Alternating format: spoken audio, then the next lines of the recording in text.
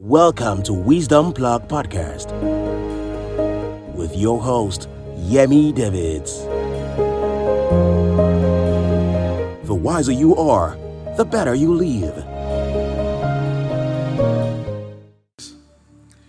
I want to just share a bit about the ministry of angels. I think this is important as we run through this year and as we trust God for the blessing of overflow. Hosea 4:6. How do you pronounce Hosea? Is it Hosea? Hosea. Chapter 4, verse 6. My people are destroyed for lack of knowledge. Because you have rejected knowledge, I also will reject you from being priests unto me. Because you have forgotten the law of your God, I also will forget your children. Ignorance affects generations. The things you don't know that you ought to know will not only damage you, but also affect the children. That's why it's important we participate in services where we are taught and we learn. Ignorance is dangerous. It says, my people, his own people, are destroyed for lack of knowledge. And we know that the devil comes to steal, to kill, and to destroy. That means the principal tool the enemy uses is ignorance. Because he's saying, my people are destroyed for lack of knowledge. And yet in John chapter 10, I think verse 10 there, I said, the thief cometh not, but for to steal, to kill, and to destroy. So if you equate them, that means the enemy will take advantage of your ignorance. So the more we grow in the right knowledge, the more we are able to deal with the enemy. I want to just say that God has provided adequate resources for our success and destiny fulfillment on earth. This is important. I've been in various fora where we share about, the second coming of Christ, eternity, and it's fine to look forward to heaven, after our sojourn here. But if you understand the kind of resources that God has provided for us as covenant people, you realize that He has already organized a way we can have heaven on earth, a measure of heaven on earth here. So that way, you're not like, let me just get out of this world. I'm suffering. Everything is bad. No. He has not left us defenseless. He has not left us to the devil. Now, if you don't understand that, you just see life as sorrowful, as bad. Let me just do and go to heaven. No. He said, thy kingdom come, thy will be done on earth as it is in heaven. If I, by the finger of God, cast out devils, the kingdom of God is come upon you. So God has provided adequate resources for the success and the fulfillment of destiny of His people. We have so many of those resources. We have the blood of Jesus. We're not teaching about that tonight. We have the name of Jesus. That on its own is just amazing. We have the Holy Spirit, the personality of the Holy Spirit, your helper, dependable helper. That's for another time. Different things. Now, one of the major resources that God has given to us is the ministry of angels. Unfortunately, more people believe in demons than in angels. Maybe if you believe in demons, then you should know that angels exist.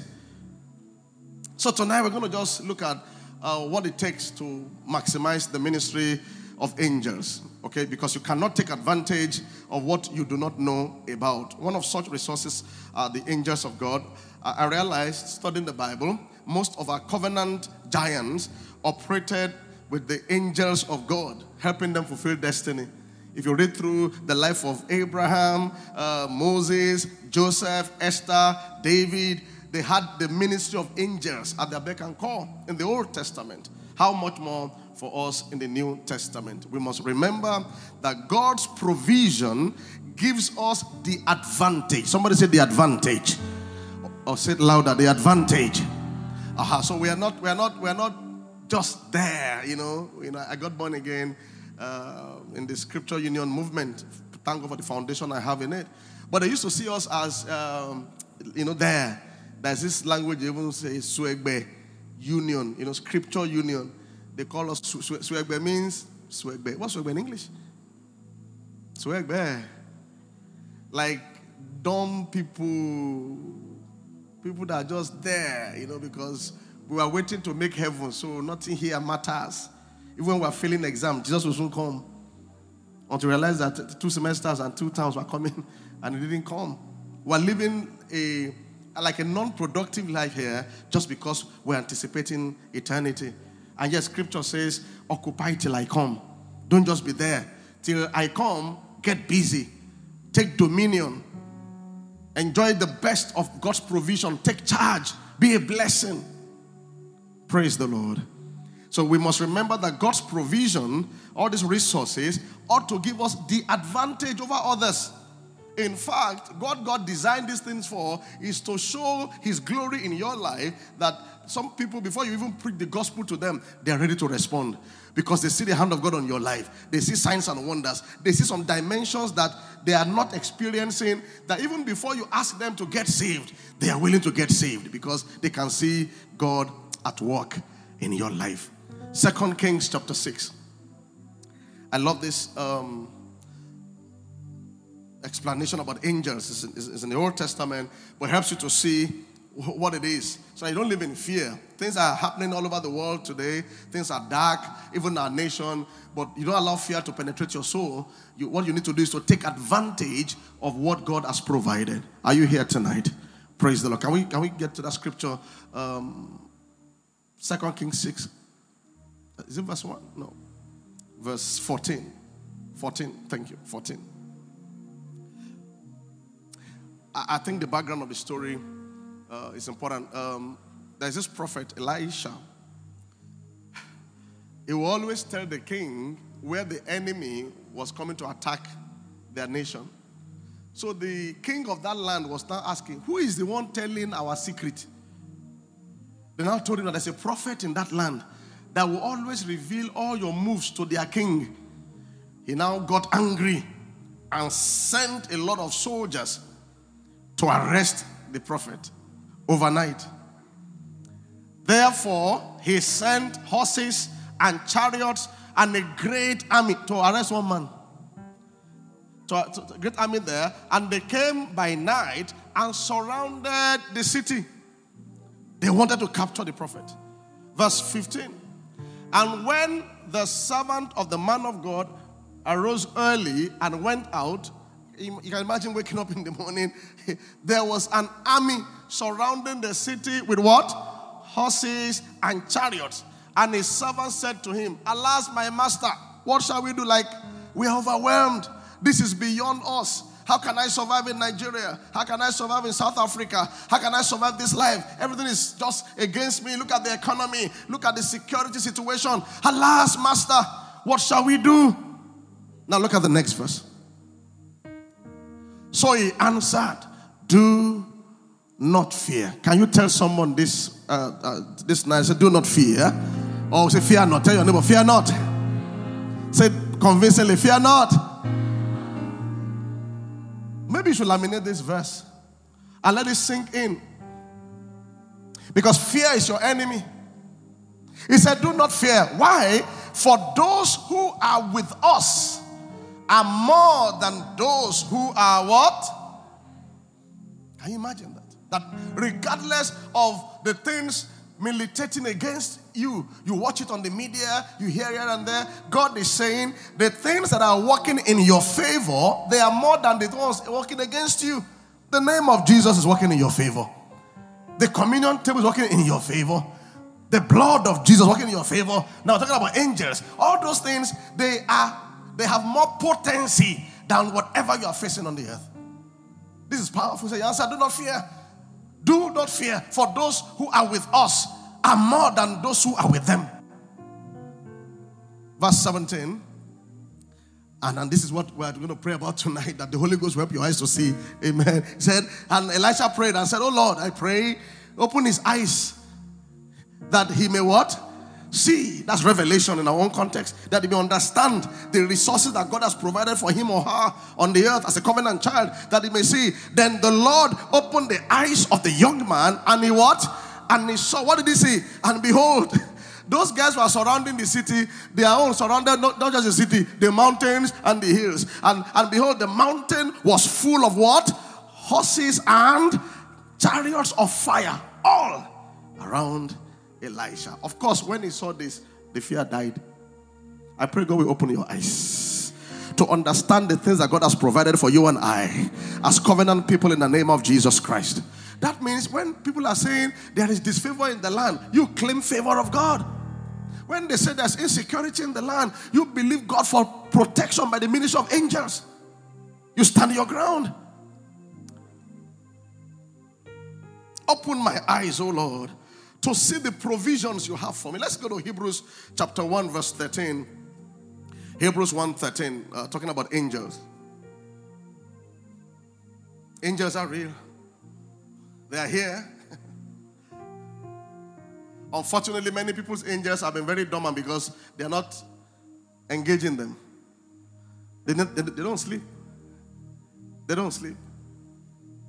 But to which of the angels has he ever said, sit at my right hand? Do you understand this?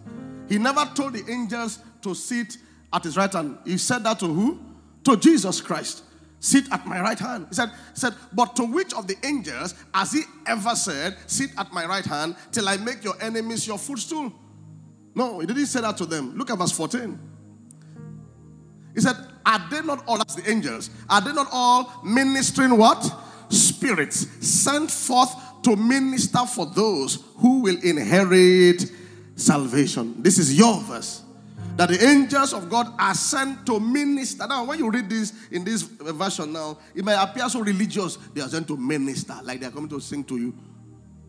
No, minister in that context means to serve you. Can we, our team out there, can we help with New International Version, NLT, TPT, and ERV? Let's start with NIV. Thank you. It says, are not all angels ministering spirits sent to what? Serve those who will inherit salvation. They are your servants. They are to serve you. Amazing. NLT. And God never said to any of the angels, sit in the place of honor at my right hand until I humble your enemies, making them a footstool under your feet. Now verse 14 NLT. Therefore, angels are only what? Servant spirits sent to care for people who will inherit salvation. So we have two words now: to serve, to care. Amazing. To care. Can we have the Passion Translation if you can? Oh, okay, ERV. You have ERV. All the angels are spirits who what? Serve God and are sent to what? Help those who receive salvation. So the Holy Ghost is not the only helper we have. That's why we are fully resourced. They are sent to help, to care, to serve, to help. Can we have TPT? Thank you. What role then do the angels have? The angels are spirit messengers sent by God to serve those who are going to be saved. Spirit messengers. Not just any kind of messenger. So I send them on errands. They care for me. They serve me based on what God's word has provided.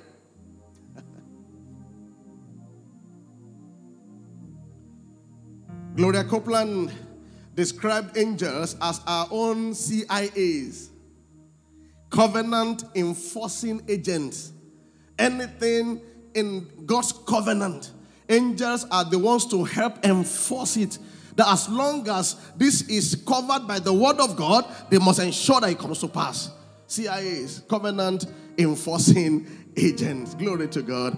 They enforce our covenant provisions. So all the times we pray about prosperity, or about protection, even restoration, or anything about destiny, they are the ones that pick those scriptures up, those prayers up, and then they enforce it.